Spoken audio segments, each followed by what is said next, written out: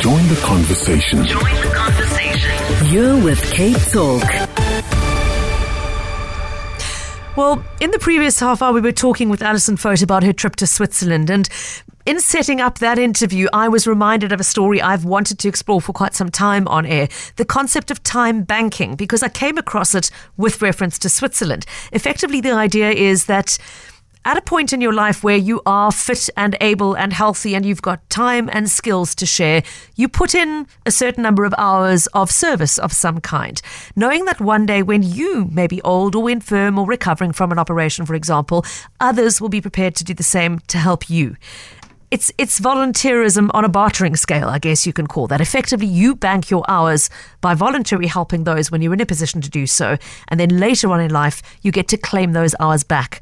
And the Swiss Ministry of Health actually formalized this concept as part of an effort to better care for the elderly in that country. So volunteers in Switzerland, for example, may help a senior citizen with their shopping or help them set up their computer use and send an email for the first time. They might help with hairdressing or gardening service or help them change a light bulb and do other household maintenance. Those are the kinds of tasks that they can volunteer, knowing that in turn, when they're a little older or are facing ill health, somebody will be there to help them with that kind of thing. And when we started looking into who we could invite to join us in the show to talk about this, we discovered very quickly that Switzerland isn't the only country where this concept exists. For one, Singapore is exploring the possibility of a formalized time back. So too is India.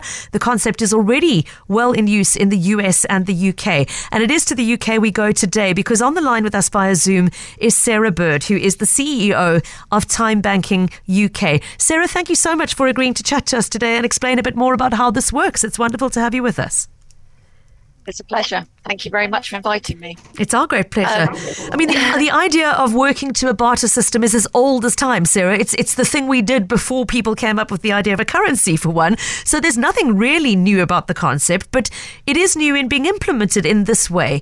Tell us a little bit about how the concept developed. Yeah, well, we know that Japan, we were one of the first people to explore this concept, and in very much the way that you have described, where people would help others and they would save and bank their time for when they might get older themselves or have an illness and they need to have some help themselves. I think the model has changed, and I know that in America and here, that we very much try to encourage everyone to give and receive. So with these time banking hours, you can save them if you don't wish to have any support or help currently. You can spend them obviously on a whole variety of different things. So we encourage people to sort of post their offers and requests live time. So whether that is something like helping somebody do some shopping, help with some cooking, walking a dog, it can be hundreds and hundreds of different things that people help one another with. And I think the important bit is that everyone's time is equal. So an hour for an hour is simply that. It's not, hasn't got a value. So this is very much around encouraging people to recognize their own value and skills as well. So we thoroughly believe that every single person in society is of value. So this is very much an asset-based approach, encouraging people to help one another. I love what you've just said about everybody having value and recognizing the value of people's time as being equal. You know, I've met some people who sort of weigh up every choice they make in life and every decision they make about whether they will do a certain thing or not, as to whether it's worth my time, that my time is more valuable than that person, so I would rather get somebody else to do this for me. It's a concept I've always found so problematic. I love what you've said about that recognition that from a CEO to the person working in the garden outside the big business corporation, your time is valuable and needs to be recognized as such, Sarah. Absolutely. And we're also finding that more and more organizations are looking at this time banking concept for exactly that reason, breaking down the kind of hierarchical structure in an organization, connecting people around mutual shared interests. So it's very much around not looking at an individual, but actually what the interest is that you can share with somebody else. So an hour, for example, of visiting somebody that lives alone is exactly the same as somebody that might be helping to program your computer. And we don't put a value on it, because if you were to say to somebody, how does that make you feel, having someone pop in and see you when you live alone for 2 hours, they would say it's invaluable. It's made a total difference to my life, knowing that there's somebody there that I can have a chat with on a regular basis. We are talking to Sarah Bird, who is the CEO of Time Banking UK. We're struggling a little bit with the quality of the Zoom line. My apologies for the slight echo on the line, but we're going to push through in the hopes that you can get the gist of what Sarah is saying, and keep up with our conversation about time banking. Just to our listeners, if you have any questions, you can call us on 021 446 0567 or send a voice note to 072 567 1567 if you'd like to comment on the concept and what you're hearing, or ask a question. You're very welcome to join the conversation. Sarah, take us a little bit back in the history of Time Banking UK. How long has your organisation been in operation, and do you want to tell us a little bit about the evolution of the organisation? Of course, yeah. So Time Banking UK began in 2002. When our former chief executive learned about the time banking concept from a visit to America. And we set ourselves up really to provide all the resources and advice and support that communities across this country might need if they would like to set up a time bank or a time banking network themselves. We provide things like training. We provide a time banking platform which enables people to count their hours and post these offers and requests, and even use an Android app in order to do so. And we hold kind of national and regional events and networks with our time bank, so they can talk to each other about any challenges, what's working well, swap ideas, and really sort of celebrate what is happening on the ground in their very local community. How many people are participating in the UK platform? So we've got around active members, around 19,000 people across the country that are currently swapping an hour for an hour within their communities. We've got over 100 actual time banks, but I think sometimes when we count the numbers of time banks, it can be a little bit unfair, because you could have a time bank with 20 people, or you could have a time bank that spans an entire county with thousands of people involved. So I think the more realistic view is the 19,000 people that are swapping time. And interestingly, our data showed that during COVID, during the pandemic, we hit the 6 millionth hour that was exchanged by two ladies in the south of the country who were supporting one another by phone, and they clocked up that magical 6 millionth hour. Wow. What sorts of things are people doing? Do you want to give us a little bit more of an idea of the kinds of help that is being offered? You've mentioned the very social element of alleviating loneliness, physically spending time with a person, talking to them. But what other examples can you share, Sarah? So this is about everyday things that anyone and everyone can do. So it is, as I said before, it could be some shopping, it could be walking somebody's dog while they're at work.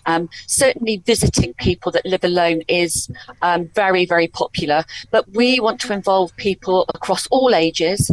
So it's a case of sitting down with each person that joins the time bank and having a look and saying, well, what kinds of things can you do? What kinds of things do you enjoy doing? Is it that you can speak another language? Is it that you can play a musical instrument? Because this is something that you could maybe share with another person. And I think I've met personally so many people who really don't see their value. So they might be long-term unemployed, they might have a long-term health condition. And having run my own time bank many years ago, I've spoken to people who have said, I haven't had a job for years and years. I really can't do anything. And when you sit down and say, do you like the outdoors? Oh, yes, I love the outdoors. Could you do somebody's, mow somebody's lawn in the garden? Or could you help somebody with their shopping? Oh, well, I could do that. Is that the kinds of things? And once they understand that it's pretty much read a book to somebody, have a listening ear, and all the things that you can you ride a bike? Can you swim? These are things that you might be able to teach another person. So very basic. And I think just on that token, managing the expectations of people in the community is really important, because time banking is not a professional service. So if somebody is helping another person, they're doing so to the best of their ability. Yeah.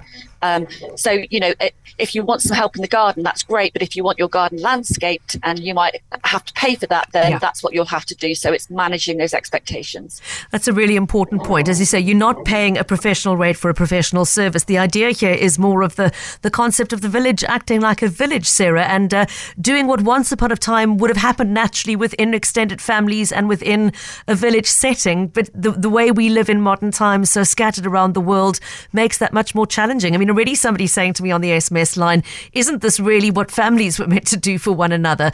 In an ideal world where large families are all together and can look after the different generations at different times, Sarah, that would be the solution. But the reality is that very few families are able to live that way these days. Yeah, and I totally agree. And I also think that the sad thing is that there's so many of us, and myself included, that have lived in a street where I didn't know the names of people that were maybe 2 or 3 doors down. You could live in a block of flats and just not know somebody. So this is a mechanism of connecting people as well. And we ask people, why would they like to join a time bank? Why would they actually like to do this? And there's a whole variety of different reasons. So it could be that people have got time on their hands, that they would like to do something practical and useful. It might be that they want to help another person or help out in their community. And it might be that they want to earn these time banking hours because they might need some support themselves. So there is a whole variety of reasons why people would do this. And also, our evidence is showing that when people get involved in this and they connect with other people and they make these kind of friendships, that it lifts their mood, that they feel less lonely, they feel maybe less depressed, knowing that there's a support network out there that one day that you might need. Just for those who've come in late to the conversation, my guest joining us via Zoom from the UK is Sarah Bird, is the CEO of Time Banking UK. Our apologies, it's not the best of Zoom lines, but we're going to push through in the hopes that you are able to understand, even if it does sound a little bit tinny. I'm sorry about that. But Sarah, somebody very enthusiastically listening to this is our listener, Philippa, who is tuning in from Virginia in the USA. And she says, I assume you're going to share details of a website for time banking. Please could you ask your guest about time banking in the US? I mentioned at the start that the concept does exist there. Sarah, I don't know if you've had any interaction with colleagues in America who are involved in the same thing? I absolutely have. And in fact, I'm really pleased to say that Time Banks USA are partners of ours. Okay. We're actually holding an International Time Banking Day next month.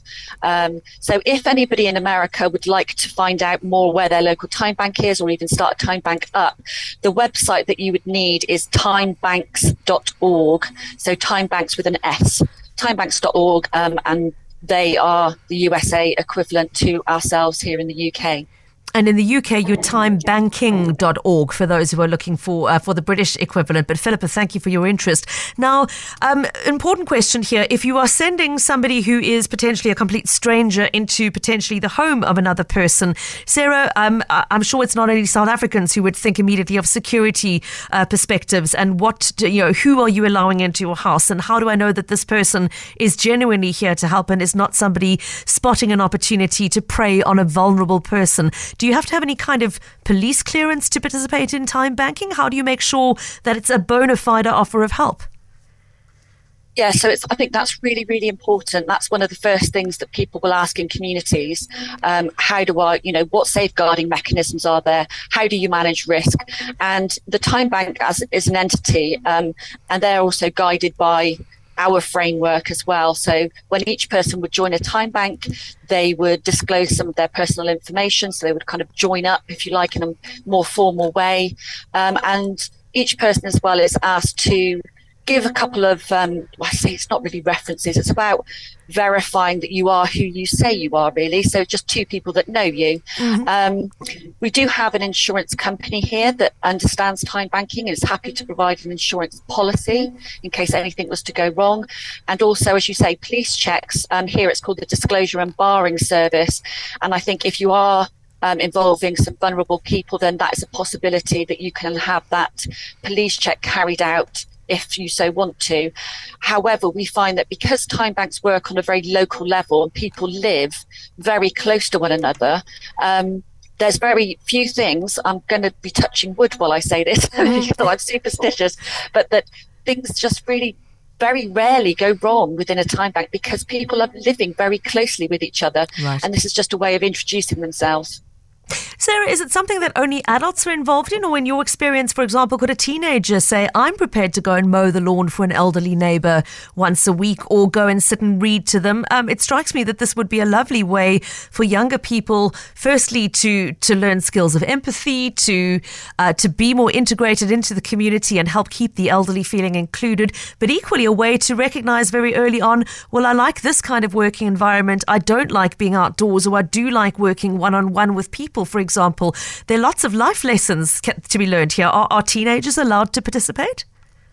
Absolutely. We've had many youth time banks, as has America. India have got a huge time bank there where young people are involved. And I think it's really important for these intergenerational activities to be happening. So the time bank that I ran myself had schools, the university, you've got care homes, and you've got other support groups for older people to connect them together so that they can do activities with young and older people. There is no lower age limit to anyone doing time banking. I think it's incredibly useful for schools to introduce this concept to youngsters when they're at a young age. Sarah, I want to thank you so much for making time to speak to us today. I think it's a wonderful, wonderful idea, and the opportunities for dealing with the crisis of loneliness and the crisis of mental health and isolation that we know is a worldwide thing. I think there is so much benefit in a program like this. Thank you so much for taking time to speak to us about it today, and our best wishes to the team at Time Banking in the UK. Thank you so much. You're very welcome. Sarah Bird, the CEO of Time Banking UK. And once again, if you want to read up more about how they put this concept into practice, their website is timebanking.org.